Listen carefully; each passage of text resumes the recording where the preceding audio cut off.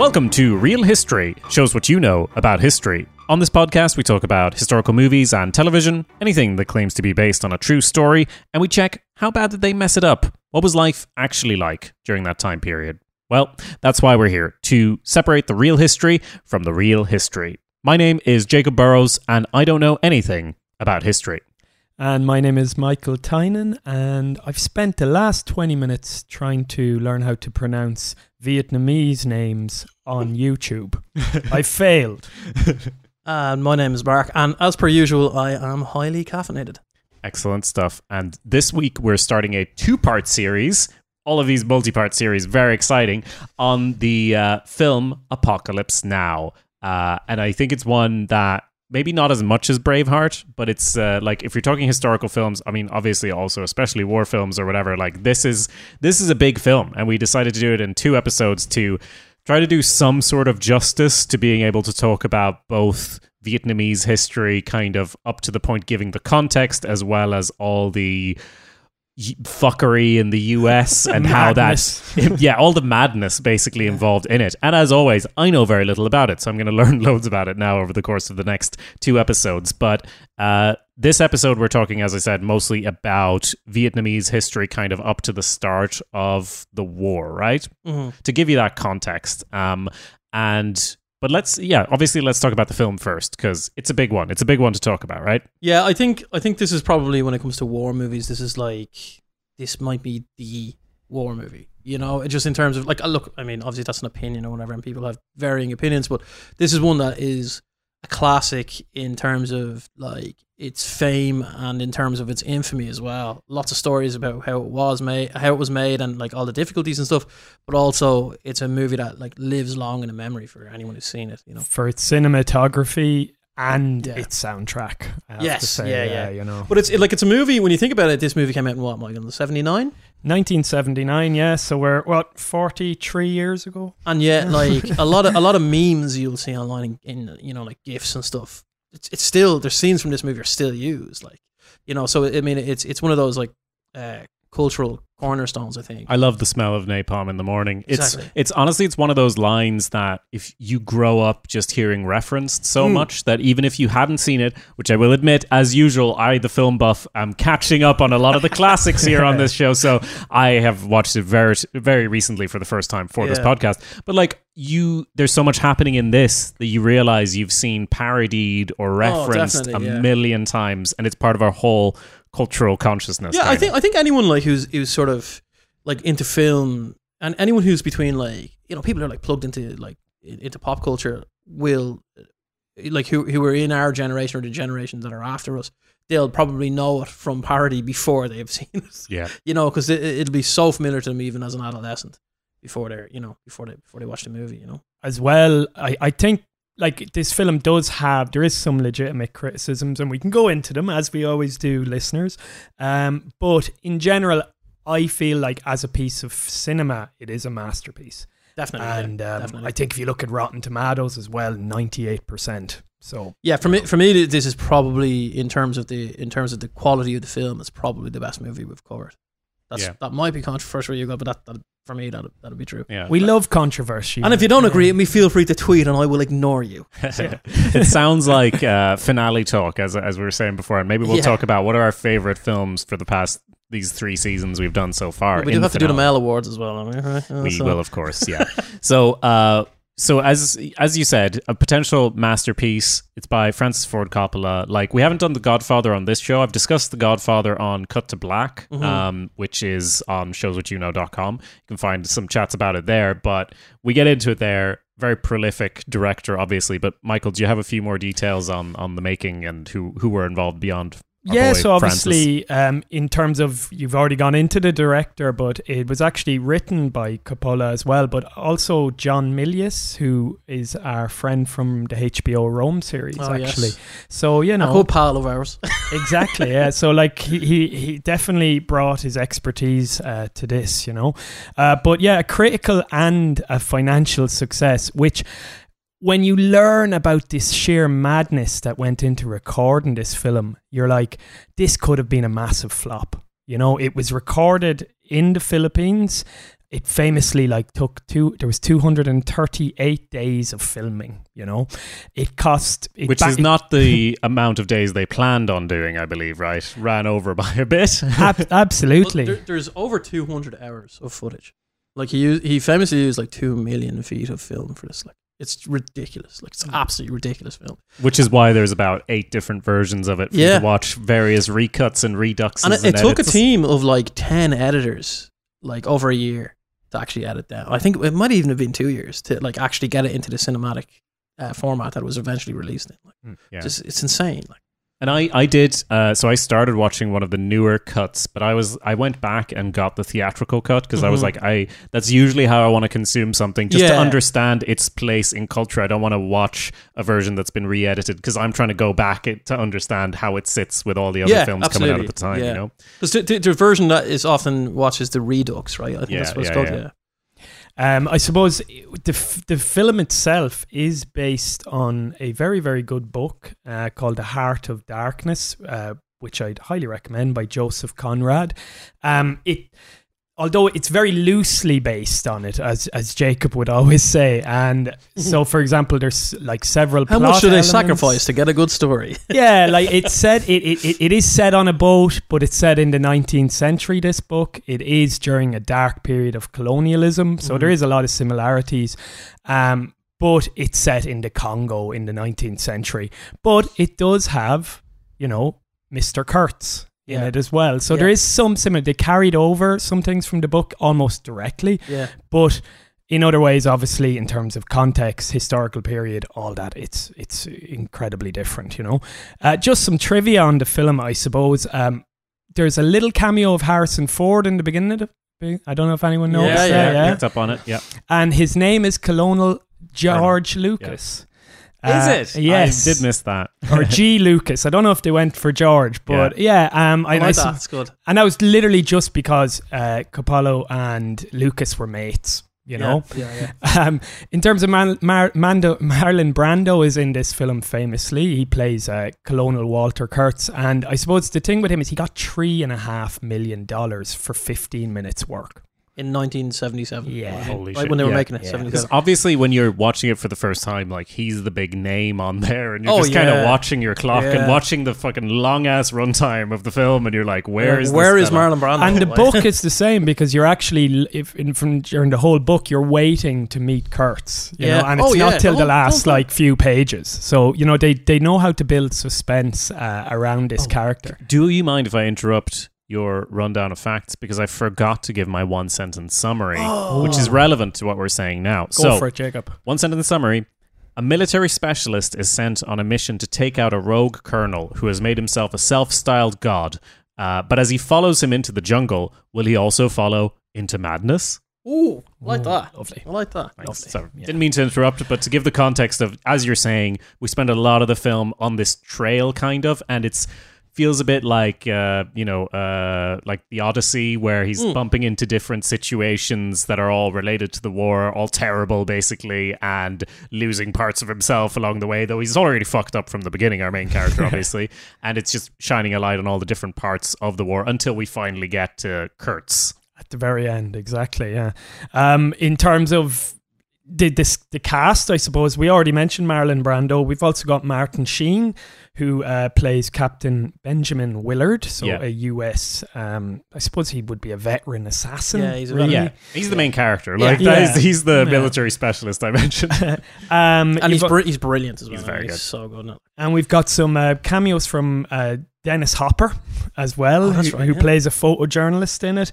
And as well as that, Robert Duvall, who deserves a mention because he plays an unforgettable character. It's a Lieutenant Colonial, or is it CO? I don't know the exact term they call him, but it's Bill Kilgore, is it? Yeah. And Kilgore. I don't know how he delivers the famous, I love the smell of napalm in the morning.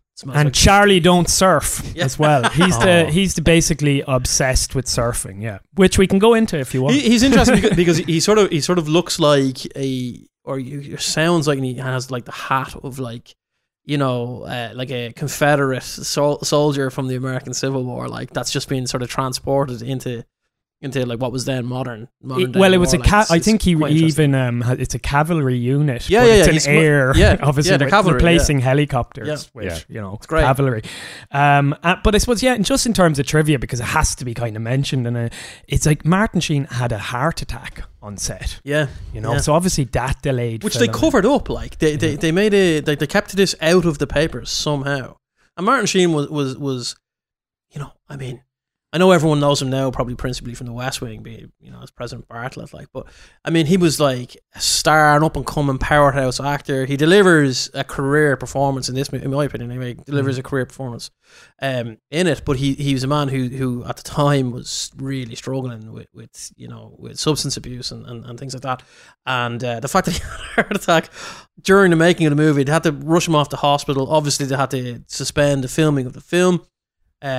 They kept all of this out of the papers. I don't know to what extent the studio knew about this, but if you were a studio executive, can you imagine all of this money is going into this movie, and every disaster that could hit the production of a movie hits this movie. Not just that, but the star. But you can The see heart as, attack, as well, there is this famous scene, it's at the opening of the movie, when you find him in this kind of, dark, kind of humid hotel room with a fan just going overhead, which is obviously like supposed to indicate maybe the helicopters that or whatever. But there's a scene in it where he cuts his hand and he smashes it into a mirror, and that actually happened. He did that on purpose. That's not a stunt. And he was going through obviously some difficult times at the time, I think. So like his mental state fitted the character that he portrays in the film quite well, because it's obviously someone dealing with like a lot of stress, mental health issues, all that type of thing caused by war and violence and all that kind of thing, which is a big theme of the film anyway. And like not to just even stay with him, but the stress of making this film for Francis Ford Coppola was such that he was having like suicidal ideation during this, and he suggested more than once that he was going to kill himself because the stress had just broken him. Because at one point in the making of this film, there was a typhoon hit where they were filming, and it just wiped out all the sets, but also took out all of their equipment. Yeah, Jesus. And like this is a difficult movie to film from the beginning. The other thing is they had helicopters on loan from the local military. But sometimes the military would come and be like, sorry, we actually need those back because we have to go and engage local guerrillas. So, you're trying to film this like really, really famous, the Ride of the Valkyrie scene with the helicopter, but like they had to put that off because they didn't have the helicopters and they didn't know when they were going to get them back. And meanwhile, the studio are breathing down the guy's neck. He's putting his own money into the movie because they're blowing through the budget so badly. It's crazy. And of course, there's also Hearts of Darkness, not the book, but the documentary. If we want to get more into, what were you going to say? Yeah, I was basically going to say, if anyone's interested, there's a whole documentary because it was so legendary. Yeah, honestly, this film feels like we say this a lot with films we like. We could talk about it for an hour. I almost think this is, if we do have a Patreon, maybe this is a footnote of we watch Hearts of Darkness, just chat about the film and like the experience of making it, things like that. And honestly, we could spend the whole time talking about it. But are there any more just film-related stuff you want to get out of the way, trivia, etc., quotes before we throw ourselves into the world of Vietnamese history? The horror. Well, for me, I'm going back to the soundtrack because it is a major part of the film. You know what I mean? And I suppose it came about because in a lot of ways it's because the director went to film school with Jim Morrison. So because of that, Jim Morrison was like, "Oh yeah, okay, you can use my music in your film." And I don't think you could pick a better song than the end to open the film, it's brilliant, and to close the film actually. And you see the sort of helicopters coming on screen. All of a sudden, you have this napalm strike that just eliminates a massive part of the jungle, and this song chillingly playing in the background. So I think like the choice of music is amazing. Later on, then you have, when they're in a more happy mood, when they're water skiing down the river on the boat, you've got "I Can't Get No Satisfaction" by the Rolling Stones. And during a major helicopter attack, you've got Flight of the Valkyrie by Wagner as well. Wagner. So you've got these like totemic songs, really, that are I think make the film in a lot of ways. If it wasn't for the soundtrack, I don't think the film would have done or be so memorable to me. So much about the film. Yeah. So much about the film is about the mood, like which is often not the case, right? Like if a lot of films, it's like here's the plot. Like the plot is what's important, but here you're building the atmosphere, and there's plot happening, etc. But like getting you in the mindset, like the kind of tearing apart of your mind that is happening here, like it really gives Francis Ford Coppola and everyone involved a chance to show the true artistry and what I always talk about, like what is unique about a film, like how can you do this differently in a film than you would in a book or whatever, and they nail it, right? Like this is why it's considered one of the best films of all time, and that's why we got 2 episodes on it.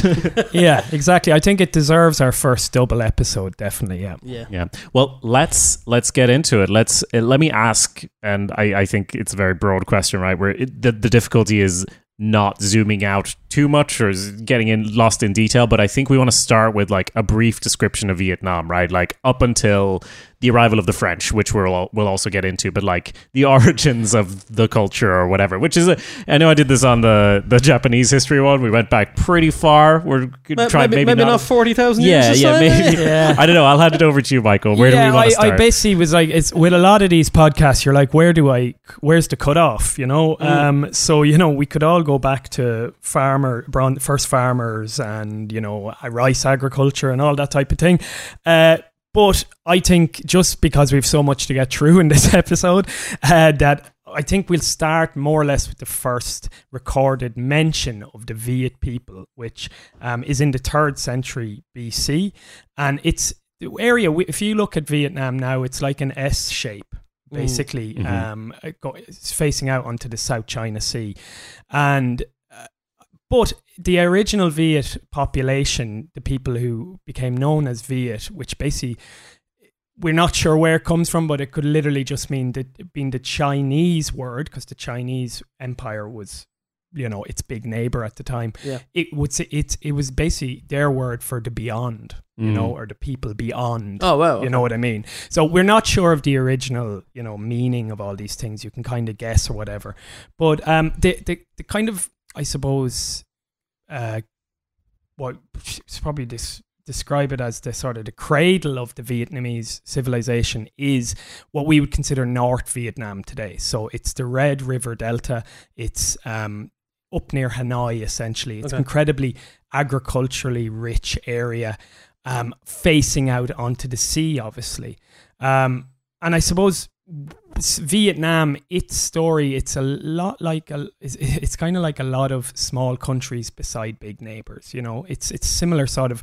They went throughout history many invasions, which made them into extremely tough people to beat. As well, they're like famously will win fights. Will win. When massively outnumbered and don't look like they can win, they somehow will win. And you mentioned the 3rd century there, BC. Was that, you said, the first recorded mention, but would there have been people there for longer? And this is way further. We can go far back. We've got different, obviously we've pottery, we have bronze. Leave that. That's dangerous as far stuff. as you want to go. That's a Patreon episode. Yeah. Exactly.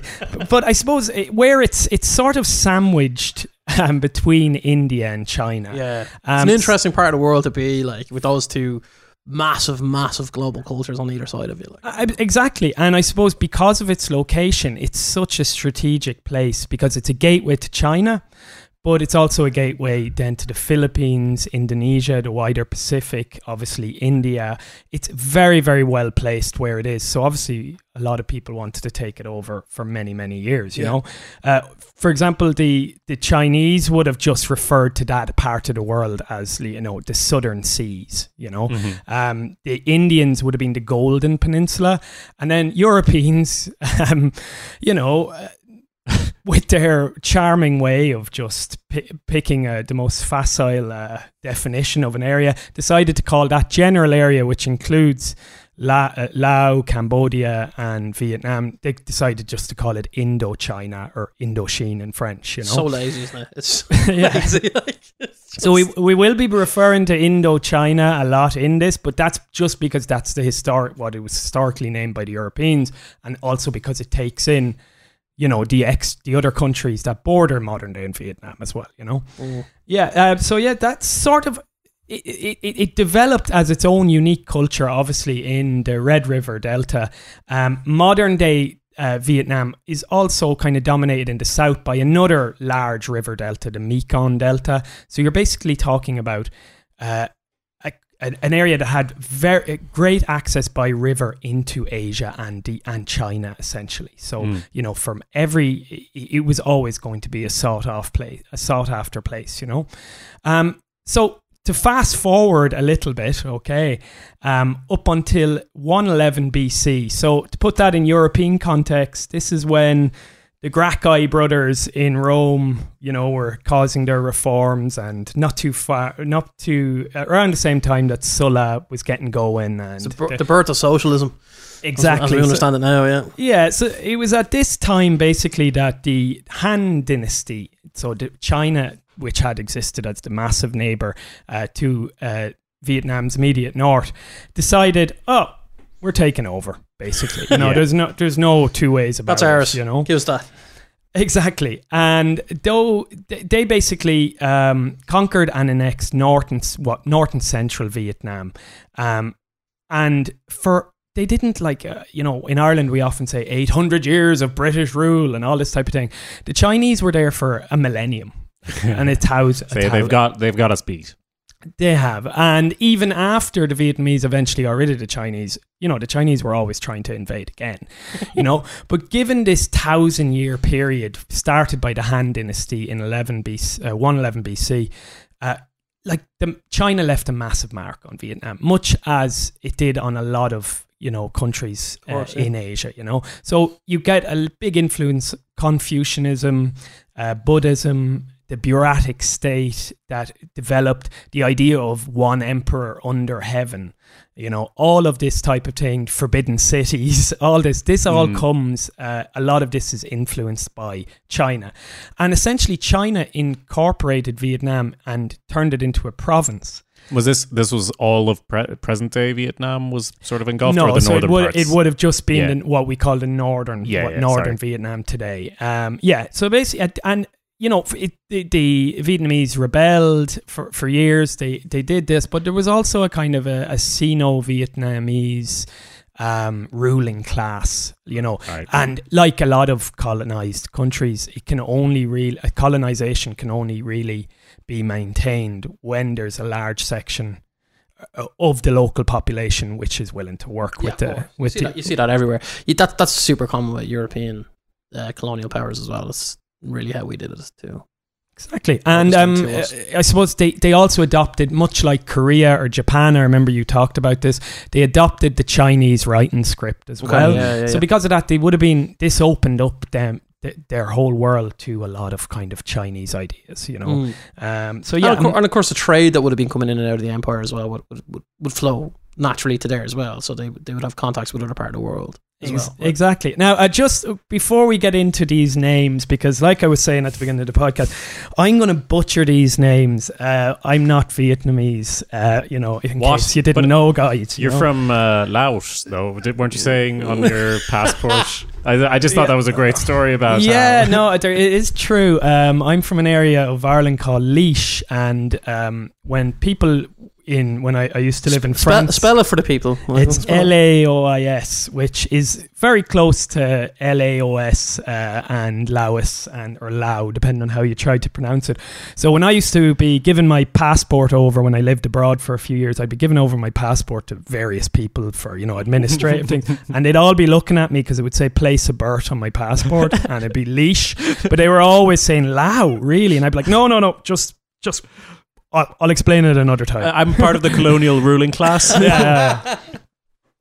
So I apologize to all Vietnamese people everywhere, basically, for the pronunciations that are coming here, and if I mess up any of your history. You can't mess it up any worse than the Americans anyway. So, ooh, burn, Jacob. We'll get there, Jacob. That's the next episode. But basically, so for a lot of Vietnamese history, it was a frontier province of China, which was called Jiaozi in Chinese, and the Chinese referred to, the Vietnamese as the Annam people, whereas the Vietnamese themselves, over many years, they would have they wouldn't have always used the term Vietnam. That was a relatively modern construct. For a lot of their history, they were known as a variation of Dai Nam or Dai Viet, which basically either means like the Greater South or Greater Viet. So, they kind of had their own, they had they're obviously, despite this colonialism, they maintained their own culture. Also, before we get into much detail, there's not just Vietnamese people in Vietnam. You've got like 50 ethnic groups. So bear that in mind when we say Vietnam. It is a function again of where it is. Yeah, exactly. It's a real melting pot kind of location, right? Like there's a lot of things flowing through there. And it's only natural that you'd have all sorts of, ethnic groups that would be there, so I suppose going off, before I go off on a tangent, this eventually, in the 10th century, so around the times the Vikings were invading Ireland. So basically, you're like you said, 1,000 years is what we just summarized there. Yes. Which, so from right before the supposed birth of Christ, we haven't done a real history episode on that yet, but right before then, up until like Viking invasions, basically is Chinese rule, and then that gets cut off. Yeah, so this is when basically there's some problems in China, and when there's some problems in China, the Vietnamese decided to take advantage of it, So the Chinese Tang dynasty, it collapsed around the 10th century. At the beginning, it just gave autonomy to the local Vietnamese. But over time, the Vietnamese managed to actually gain their full independence, And this was under... Was that through, armed conflict, or how did they get there was a general who basically eventually won a battle against the Chinese, and he started what was called the Lai dynasty, essentially. And he, in a lot of ways, he was kind of the first Vietnamese emperor of that era. But he copied a lot of the Chinese stuff. So he would have considered himself, the son of heaven too. He would have copied it. One emperor under God. It would would have been a Confucian system, examination system. There was a lot of things brought over, But the Chinese had a lot of good ideas. So people would take. So would he sort of be like?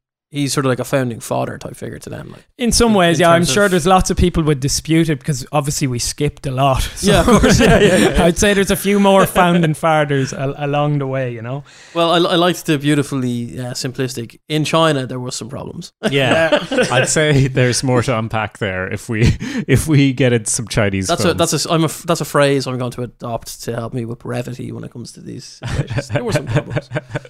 Exactly, and over the centuries, so it was ruled by different dynasties. They repelled lots of invaders, and famously the Mongols. So the Mongols kicked the shit out of everybody, including the Chinese. But the Vietnamese, with their allies, their southern allies as well, the Champa people and that, they managed to actually expel the Mongols. There was a great battle in 1288, the Battle of Bac Dang, where they managed to kind of expel the Mongols so that they couldn't, do what they did everywhere else, which was and 1288, just in the Mongol context, that's not like a period when the Mongols are weak. No. That's not, you know what I mean? This is like during the flush of their aggressive strength at that point, and they still get thrown out. Yeah, it's pretty good. So there is some, and this is a common theme throughout Vietnamese history. They always seem to be the underdogs, and as we'll see, they always seem to eventually come out on top. Anyway, So skipping forward a little bit, the Chinese did actually re-invade. So a couple of hundred years later, 1427, the Vietnamese or the Chinese had invaded, and over 20 years, the Ming Chinese had basically reconquered Vietnam, and it was a brutal occupation. Like some of the stuff that was done is like truly shocking, in terms of massacres and everything you would expect in that period of time, Yeah, setting the theme for our episodes here. Exactly. But by 1427, the Vietnamese under Le Loi managed to actually throw out the Ming dynasty. And for the next few years then, the Vietnamese, believe it or not, went on their own colonial spree. Oh, they had a go at it as well, did they? Yeah, so that was one of the things. I suppose I didn't know a lot about Vietnamese history before I looked into this. But yeah, from the time they expelled the Chinese, in the 15th century, and they basically left their kind of homeland, which was sort of not what we would call northern Vietnam today. And over the course of the following centuries, they moved south, and they also moved into Cambodia, into Laos, and they aggressively took over the lands. And, you know, and we were every bit as brutal as the Ming Chinese had been to them. They were to these peoples that they took over, you know. So to the south, which would be where modern day Saigon is, and the Mekong Delta and all that, like they brutally oppressed the Champa people there, and you know, in terms of the Khmer as well in Cambodia. I know we're throwing a lot of terms out here at people, but like they managed, they in terms of their language, they forced the language on them. They were a militaristic society, and you know, they were the leadership anyway was hungry for power, you know. So over these centuries, Vietnam came to look more what we associate Vietnam to look like today, you know, because of that expansion and everything. Although there was always a kind of officially there was an emperor. A lot of the time, as we see in a lot of these societies, there's several dynasties within it, and they're all vying for power. So Vietnam was mainly divided into 3 dynasties by this later medieval period, you know. There was officially one overlord, but, you know, there was a large degree of autonomy in the south, the middle, and the north, you know, and they were continuing to expel Chinese invasions, incursions, all this type of thing as well.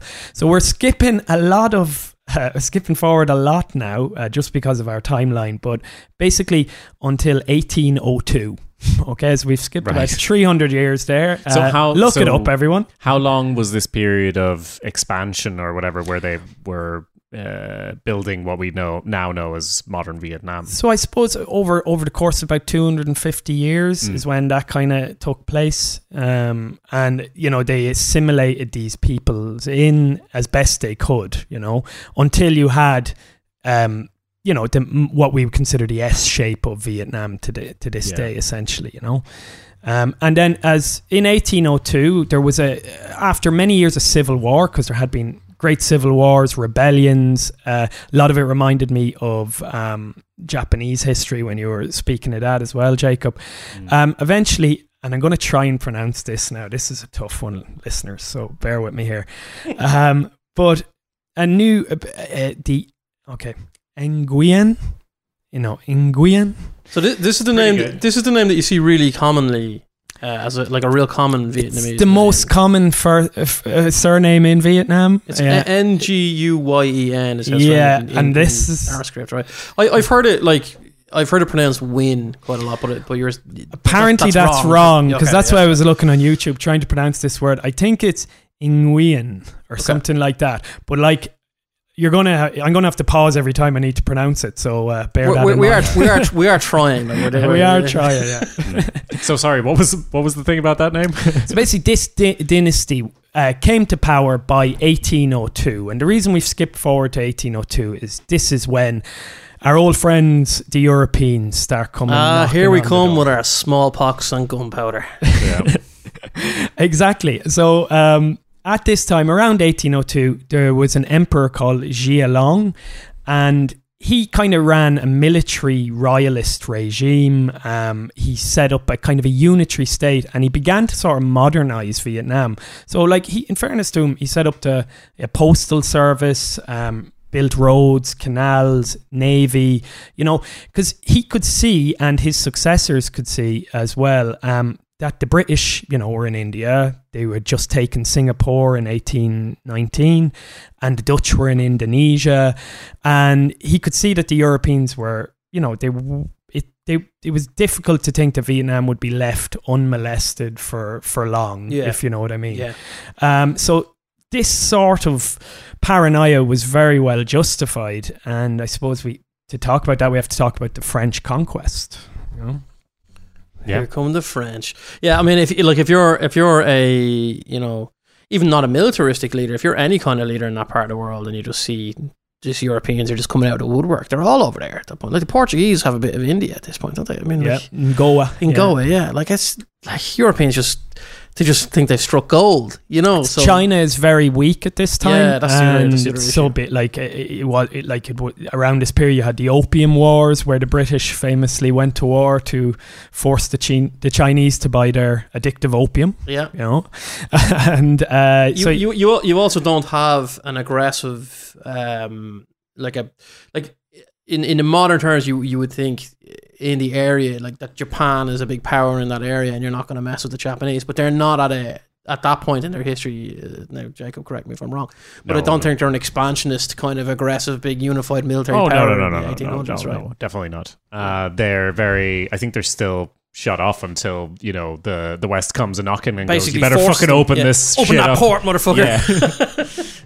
Yeah. So if you're the leader of Vietnam, you see all this going on, you're thinking they're coming for me next. They're coming. And I suppose there had been some interaction with Europeans and European ideas in the centuries before. So in the 16th and 17th century, as Jacob alluded to in one of our episodes, a lot of missionaries got thrown out of Japan, Catholic missionaries from Europe. And where they ended up was Vietnam. Right.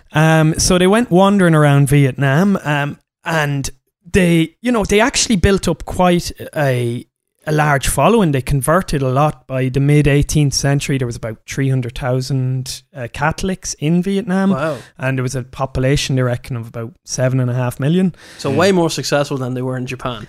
Absolutely. Absolutely. And, this would become a problem. Now, one benefit, just on an aside, of this, of the missionaries coming in, is that they actually created a Romanized version of the Vietnamese language. Benefit for Europeans, I assume. Absolutely, yeah. Well, you could argue it benefits modern Vietnam, but this became this language, which was they probably tried to convert the Bible or to translate the Bible, and this came as a result of it.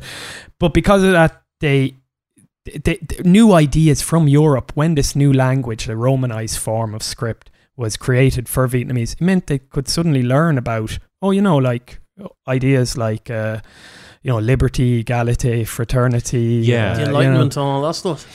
Sorry, remind me, we're stepping back a bit, right? Because we went to 1800, but now we're talking about before. Yeah, just talk about the building up to this sort of European influence. So it's kind of like a seeping influence at first of culture and ideas, religious ideas, that gives a bit of a foothold of these concepts, laying the way for what's to come. Absolutely. You can imagine if you're like a Vietnamese and you're learning about all these great European ideas about the Enlightenment and liberty and freedom and all this, and then you're like, oh, cool, and then you realise that no Europeans are actually following these things, and they're here to colonise the place and brutalise all the people.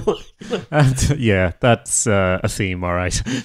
Exactly. So, there was, as you said, Jacob, they had there was a foothold of European culture, I suppose, in Vietnam.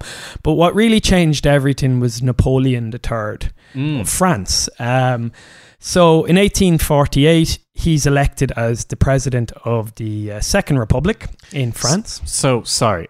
This is very confusing. Yeah, I'm going to wreck your head on this one. I mean, Napoleon, so I know a little bit about the Napoleonic Wars, which are over at that point, right? I mean, we're in the mid-1800s. So who is Napoleon III? He's his nephew. Okay.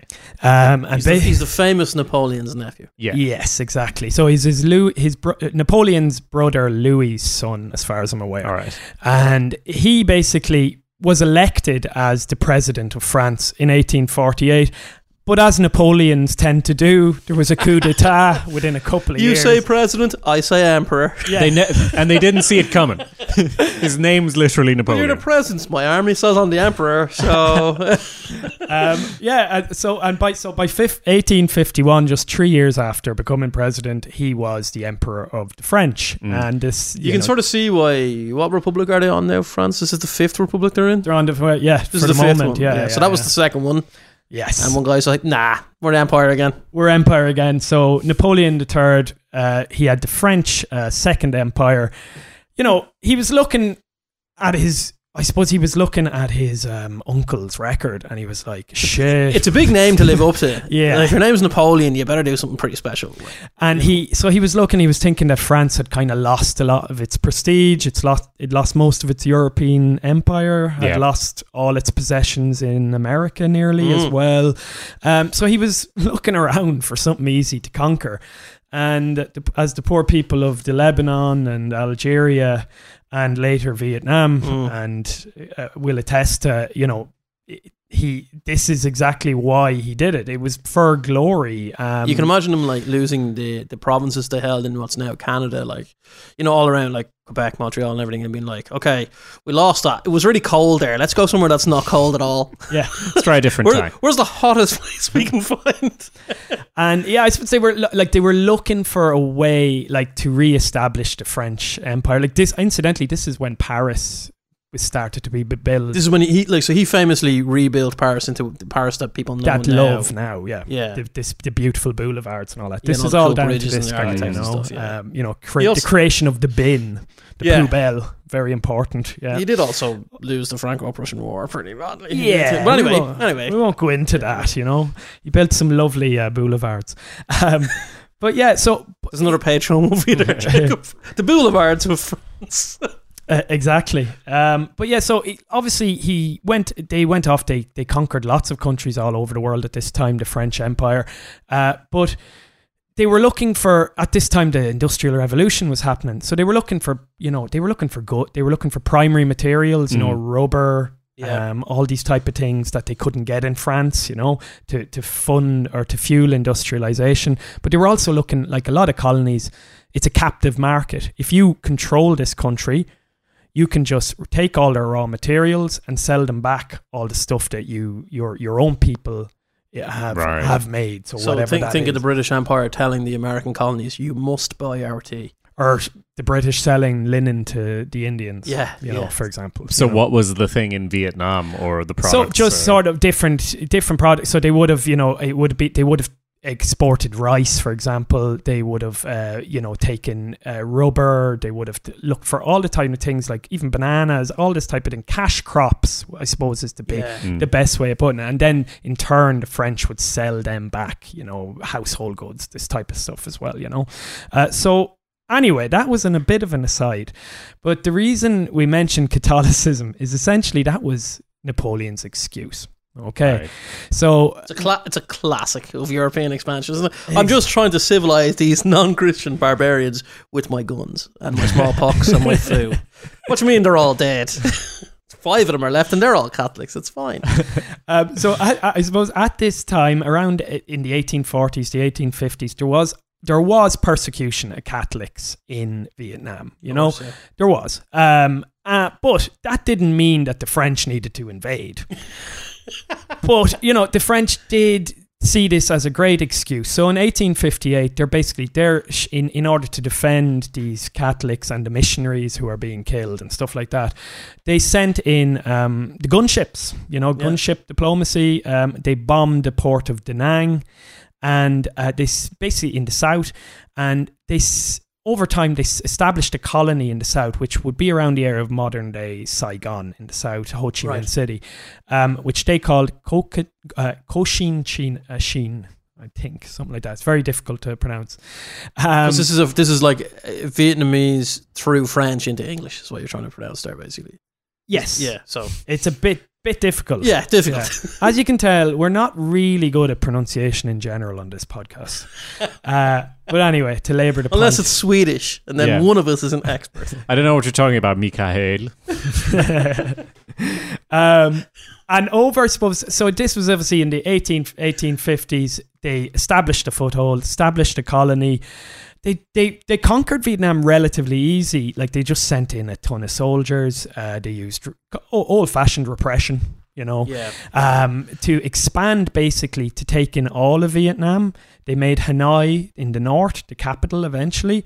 And by 1893, so within about 30 years of them having a presence in Vietnam, they'd also taken over Laos and Cambodia. And this is where they established the colony or the protectorate of Indochine or Indochina, you know. And when they're doing this, when the French are expanding through Vietnam, like you were saying, they're doing a lot of this through coercion, and Vietnam is not it's not unified, or it is unified, or it's. It is unified, it's unified at this stage under an emperor, but like it's no match for French technology. Okay. So the fear that the emperors had before they're completely being realised now. What happened to the emperors? Oh, puppets. Kept on as a puppet. Right. Okay. Yeah, that was my next question. Did they keep the emperor? Yeah. They keep him on as a puppet so that they can kind of keep the illusion that they're there to protect it. What's funny is that they initially took it over when second French Empire. Mm-hmm. But by the time they'd consolidated everything and created Indochine, it was like 30 years later. And by this time, it was the French Third Republic. Yeah, the empire is finished at this point, Yeah, and it, like, if you're a Republican, it's kind of sits with you. If you're going on about liberty, equality, fraternity, like, it can't really sit very comfortably that you're subjugating people all over the world. I want free speech and democracy in the colonies. Yeah. It's not denying them their rights. It's never stopped us before, to be honest. But fair, did that have any consequences, the change of into a republic in France? Well, I suppose they tried to sugarcoat it instead of calling it, like, I suppose under the empire they would have just been like, it's just a territory, the province of whatever, protectorate. Whereas they said instead it's a protectorate. And there's a great quote actually in the French Assembly Nationale. They were actually discussing creating this protectorate, and a famous French politician, Jules de la Fosse, he stood up and he was like, look, let us call these things by their name. Yeah. It's not a protectorate, but a possession you want. And I suppose that's the truth. It was a place for raw materials and then as a captive market. And trying to call it anything else is kind of a lie. Yeah, it's just disrespectful as well. I mean, it's just. I was trying to think, where does French colonial rule like stand when it comes to horrible colonial empires? And where is it on the rating board? As in like a top 5 worst. Like I'm open to correction, because like this is very difficult to say, but I think it was in no way as extreme as, say, the Belgian Congo, where they were, that's truly horrific in terms of oppression. But nor was it like the Raj in Italy, in India, which was obviously, brutal in some extent, but not compared to the Congo, for example. So I think it's somewhere in the middle between the two. And from everything I've read, that's also, kind of where it was. There was tons of oppression, but it wasn't as, like the modern day slavery wasn't. Right. So life at this time, it would be, it was different, but it wasn't. I don't want to presume, but as you're saying, not as much brutal oppression as we'd see in other places. I'm sure there was plenty of that as well. I suppose this could have been coloured by the fact that it was a republic. Maybe they felt bad about it. I don't know. The president of the republic is not behaving like King Leopold of Belgium. Yes. In the Congo. The French had this idea that they were on a civilization mission. And they, this was the excuse to take over countries as a republic, essentially. It's a protectorate, you were only in Morocco last week. I was. It was also a protectorate of the French at one stage. Yeah, this French republic is one that has a big opinion of itself, isn't it? Like, they took over most of Africa at this time, So obviously during this time, we'd see a lot more European influence into lives and culture there, right? So how long did this last for? Yeah, so I suppose if you look at 1858 as kind of when the French actually bombed Da Nang port, and if you think 1945, between that period, that's when you could say that it was a colonial era. After that, the French were still there fighting a war, but the actual colonial era is that period of time. It's probably 60, 70 years, depending on which date you decide to start with, But it was brutal in a certain extent. Like, for example, like malnutrition was a big problem because the French were exporting a ton of food at this time that would have went to feeding Vietnamese families and Cambodian families and people from Laos, And they heavily taxed the Vietnamese to pay for their own subjugation, you know. So it was brutal. Like, there was punishment. So dissent, you could be beheaded for dissent, you know. And I found this one really weird. Now, you have to remember the emperor, the Vietnamese emperor, was officially in power, you know, under this French protectorate, but he took his orders, obviously, from Paris. Yeah. So there was these weird laws, like for adultery, you would be trampled by an elephant. I was like, right. Jesus. It's so weirdly specific and horrific. Yeah. So some of this stuff really jumps out at you. And you know, a real mix of European Catholicism and its oppression with the local style as well there. But I suppose one of the big effects was these plantations, and we see this a little bit in the film, you know, massive rubber plantations. The coal was mined as well, but basically all the land more or less was dispossessed, a lot of the land from the Vietnamese, and it was given to loyal Vietnamese who happened to a lot of the time be Catholic. Mm-hmm. So this small population. So what you're seeing is this Catholic population is more of Vietnam is becoming more and more associated with the wealthy, the collaborating with the French, which becomes a problem later for them. And let me see, where were we? Well, can I ask about how do you think this era, I suppose the eras before it as well, but how does it influence the people? Like, because that's like, I guess, the context we're trying to set here to an extent, because in the film, the people of Vietnam are, I mean, we see them from an outsider's perspective even in the film, right? But we're trying to understand the culture in which all of this took place, all these horrific events of the wars. I suppose it mirrors a lot of colonial experiences. So, like, they felt dispossessed, I suppose. Like, by 1940, I think 3% of the population owned 50% of the land. Yeah. So if you look at it that way, you know, in that short period of time, but as well, they were, you know, it wasn't lost on the Vietnamese that they were supposed to be part of this, benign republic, French republic in some way, you know.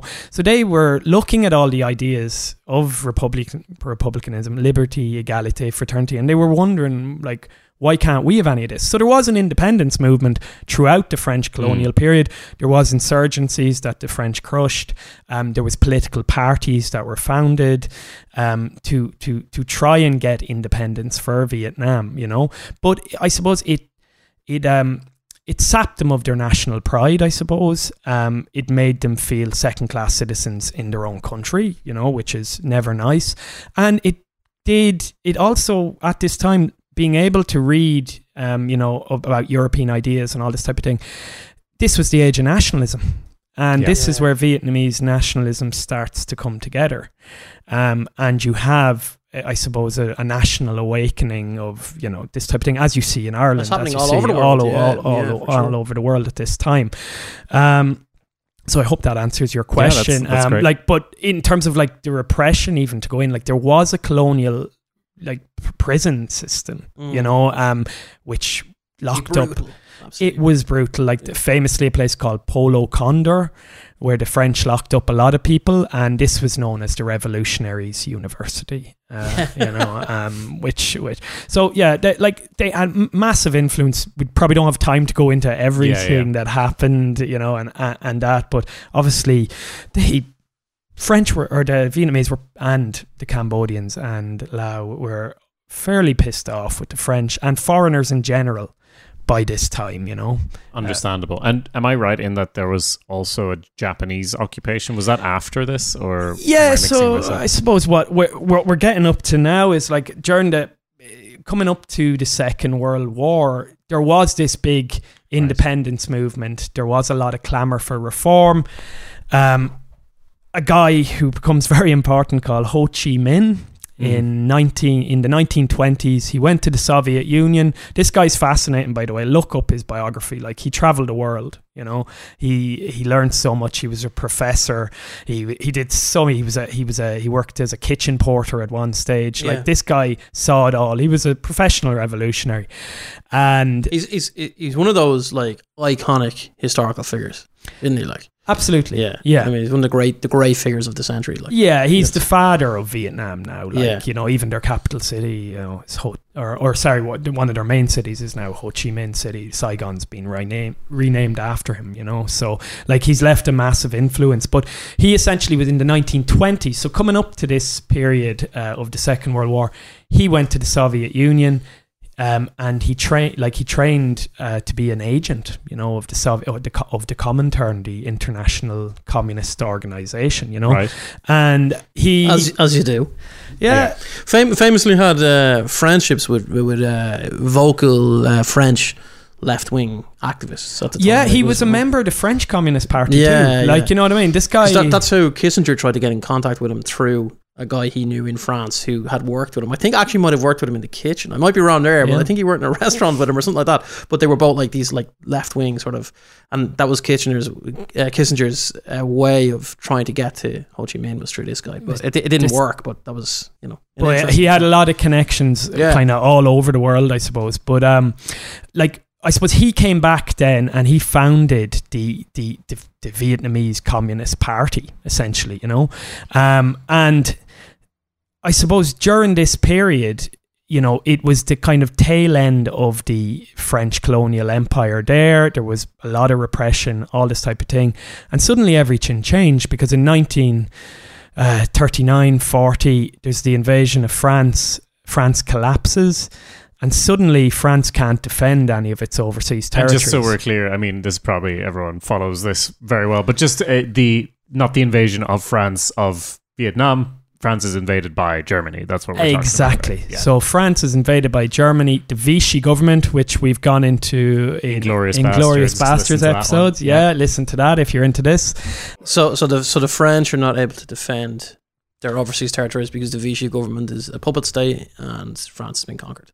Exactly. So the Japanese arrive in, essentially. The Japanese who have, you know, been taking over Manchuria in China, Korea, are like, we'll have a bit of Indochina. And technically allied with Vichy France, though. Crucially, they're allies of Nazi Germany and therefore technically allies of Vichy France. Yeah, and but that's ours. But they do run it together. Like, the Vichy are officially there at the time during the Japanese occupation, which basically runs from 1940 to 1945. The Vichy collaborate with, it's one of those unknown things from history, you know. The Vichy collaborate with the Japanese to subjugate the Vietnamese. Like, it's really crazy, isn't it? Yeah. You can imagine the ideologues of French ethno-fascism. You can imagine how that wouldn't sit well with them, that they're dealing. But the reality of the world is Japan's much more powerful than you. You just can't do anything about it, like, you know. So you can imagine them just out of expediency trying to. Well, what's unusual with this is that, like, a lot of Asian countries at that time, they kind of had considered, they admired Japan because they were looking, here's an Asian nation that's standing up for itself and doing all this. And they're kicking the shit out of everyone at this point as well, the Japanese, you must remember. So some people maybe would have initially welcomed the Japanese, but they quickly learned that wasn't... Mistake. That's a mistake. That was a mistake, exactly. So I suppose we're going to skip ahead a little bit here, but... the Vietnamese, basically Ho Chi Minh, our old pal, was like, okay, we got to get everyone out of here. He obviously was running the Vietnamese Communist Party, but he managed to create the Viet Minh, which is just a collective term for like all the independence movements, you know. So it was like a unitary force. So anyone who just wanted to get rid of the Japanese or the French joined this. You didn't have to be a communist. We'll figure it out after. Let's get rid of these motherfuckers. Exactly. Let's get everyone out and then we'll decide what to do. Yeah. And basically they run this guerrilla campaign during this. The Viet Minh is formed in 1941, and over these years of Japanese occupation and French occupation, they run a very successful guerrilla war, you know. And when the Japanese are finally defeated in 1946, Ho Chi Minh, he declares independence. Ironically, he used the American Declaration of Independence. Copy paste. It was similar, which is funny because he was always trying to get the Americans on board to win their support. Even so far as jumping back a little bit, when the after the First World War, he turned up at the Versailles Peace Treaty in Paris, or Peace Conference, and he advocated for Vietnamese independence at that time as well, you know. And like the Irish, he was thrown out and told, not for you. Yeah, all of those requests worked a bit better after the Second World War, right? I mean, that's where we actually start seeing decolonization start properly. And like, you know, look, people would argue there's different reasons for that. I know there's some perspectives on history where it's the Americans start throwing their weight around basically and telling the French and the British, like, cop on, get out of those areas, like, you know, and would style themselves as the anti-empire. Like, I would say, ironically, would style themselves as an anti-imperial sort of power at the time. But the reality of it is, France and Britain are just exhausted. They have to leave. They can't run these places anymore. And this is what happened. So the Japanese are defeated here in 1945 anyway, and Ho Chi Minh declares, you know, Vietnamese independence, but he really only has control of the north. The British, in the meantime, had come in and taken back the south, whilst they waited to hand it back to the French, essentially. You know, because the French had no way of actually doing like the non-Vichy France. They'd come in and they wanted to give to the Republic number? Republic number 4. Republic number 4. Ding, ding, ding, ding. That only lasted 10 years. We're up to 4 republics. It only lasts 10 years. Yeah. But I suppose one thing I just can't overlook is, like, at this time, like, it's a lot like the level of famine is incredible at these times. Like during the Japanese occupation and the turmoil, like they reckon 2 million Vietnamese starved. Yeah. You know, because obviously the everything was requisitioned for these armies by the Japanese, all that, like the export of food, all this type of thing. So this is a simple way. The Vietnamese have been treated appallingly bad for a very long time.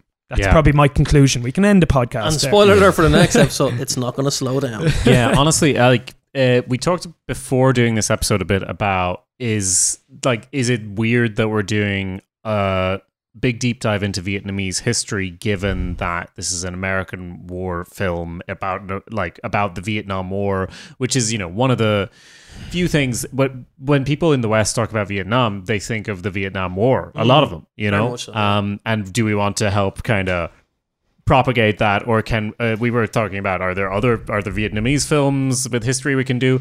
But I think it is all relevant because it shows this is a people that is used to conflict when we're getting into the start of the film and this era that we're going to talk about in the next episode. I think it is relevant to give, I don't know, because it's held in such an era of these people are just mysterious, like they're foreigners in their own country in the film. You know, that's how they're portrayed because the Americans are there throwing their weight around. And we know that that's been happening over and over, whether it's the Chinese, the French, the Japanese. And this is the thing as well, like I suppose, like this, what I found interesting about this whole period was that, like, a lot of people say, why did Vietnam go communist? And it's not that they necessarily were all mad Marxists, you know, or that they were all, you know, sold that communism, although it was considered obviously the future idea and, you know, the future utopia would be one through communism. A lot of it was just that the communists were organized. They were receiving, you know, weapons and funds from the Soviet Union and China, which you know, were under Mao and Stalin. Yeah. And a lot of it was just nationalism. So, like, they were the most effective means of winning Vietnamese independence. Whether they were communist or not is another thing. So a lot of people fought in these wars to expel all, either the Japanese, the French, and later the Americans, out of nationalism more than like an ideological belief in communism, you know. So it's a funny one. That's the way I put it. You know, it's not communist, capitalist. There's a good bit of nuance there, you know, between all these things. So what is the state of Vietnam at, you know, when the Geneva Conference happens and all of that? Where are we leaving this? So I suppose basically, as we said, the Japanese have been defeated. The British keep the seat warm for the French, while the French reoccupy. So that is still happening. So in the South, there is a separation between the South and North here, right? Exactly. Which is relevant. It's very, very relevant. And this is what's called the First Indochina War. And that's from 1946 to 1954. France at this time, it's been embarrassed again. Only at this time it's been embarrassed by the Germans. Oh, it's actually the same in 1870. But yeah, France wants to, in the Fourth Republic, it wants to, refine its glory, its place in the world, its influence, all that type of thing. And it thinks it can do this by re-establishing its control over its colonies, even though, has anyone heard of irony? They've just been occupied themselves for 5 years, and then they think there's no problem going back in and reoccupying Vietnam. Yeah. But anyway, this basically kicks off a brutal guerrilla war between the Viet Minh and the French who have come back. I'll just give you very briefly before we finish up kind of the main points of that war. In 1946, the French bombarded the city of Haiphong and 6,000 people were killed. That's just mass discriminate bombing. This is after the point at which Ho Chi Minh has declared there's been a proclamation of independence for Vietnam at this point, right? Yes, and Ho Chi Minh has been offered kind of home rule within the empire. The classic imperial move. And he's like, no, I already control all of North Vietnam. When I said independent, I mean independent. Yeah. And has England given back the south parts? And then France they were only. It was only a temporary. So France is kind of controlling the south and trying to take over all of Vietnam. It's trying to take over everything again, including Cambodia and Laos. It wasn't limited to Vietnam. And I suppose the big thing here is that we have to be careful, or that needs to be said, I think, is the US, officially the US weren't in Vietnam until the 60s, but they were there from they were the ones supporting the French. They bankrolled this whole idea because the Truman Doctrine, said that any country that wants to fight against communism should be funded.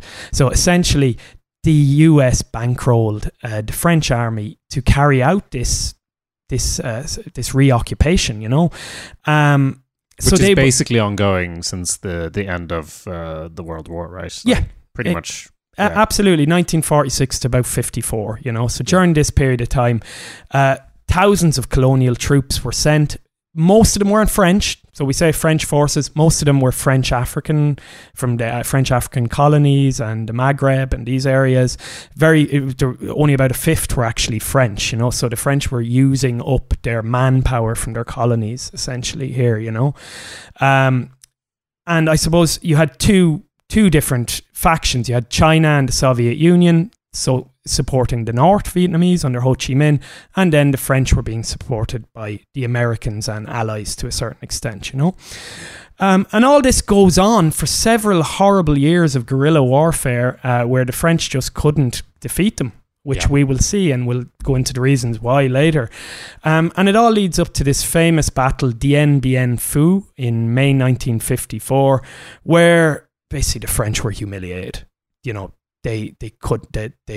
was a massive defeat, and they knew the writing was on the wall. This all led to the Geneva Accords then, which essentially divided Vietnam along the 17th parallel, the same as Korea, And the idea was, in 2 years, we'll have a democratic elections, and you guys can all decide to reunify, and it'll be all lovely. Always works. Always works, exactly. But no secret that never happened. But in this Geneva Conference, 1954, basically the future of Vietnam's decided into two camps, North and South. A Catholic nationalist leader, Diem, was put in control of the South. It's sort of the Southern regime. It's often called the Saigon regime, but it's Republic of Vietnam, I think, officially. Yeah. There was a lot of corruption. It wasn't ever very popular. And it wasn't French, it was Vietnamese. Yes, at this stage, when it was established in 1954 officially, And that was it, really. That's sort of where we end up, because it's from here then that the US starts to stick its nose in even more into the affairs. But just to, I suppose, in terms of the level of, just to kind of show you the level of destruction that war, the French war, took place. Like 93,000 French forces died in that war over those 9 years, and they reckon about 300,000 Vietnamese, north and south. And on the back of 2 million from a famine in 1945. So I just feel extremely sorry for Vietnamese people. That's our take home for today's off. I mean, it's just it's a century of blood, isn't it? Like, that's what they're, and this is all before we get into what is known as the Vietnam War, right? So I hope this gives a good overview of, very briefly, Vietnamese history up until the Americans arrived. It's the war before the war. Yeah. Thank you, Michael. I think, so next episode, we're going to start by digging into what's happening in the US. Like, what's going on in their little brains over there that's going to cause some of what we're about to see. And then, obviously, kind of a timeline going through some of the major events of the Vietnam War in relation to, the absolute madness that we see in the film and, real events connected to it. But I think, is there anything else you want to say on this, or do we just power through? I think if we start talking, we'll basically just be doing the next episode. We'll hold it in, but if you let us know what you think, obviously, as always, at showswhatyouknow@gmail.com. Also, feel free to tweet about the show while we're away. And you could do that at real_history to have a conversation with us. And beyond that, we'll be back in 2 weeks with the final episode of Apocalypse Now, the second one, and also the final film episode of the season, because after that we're going to do a little finale special, and we got some special things a-brewing that we'll tell you about then. But for now, everyone, that's the end of The Reel. Cheers. Thanks a million.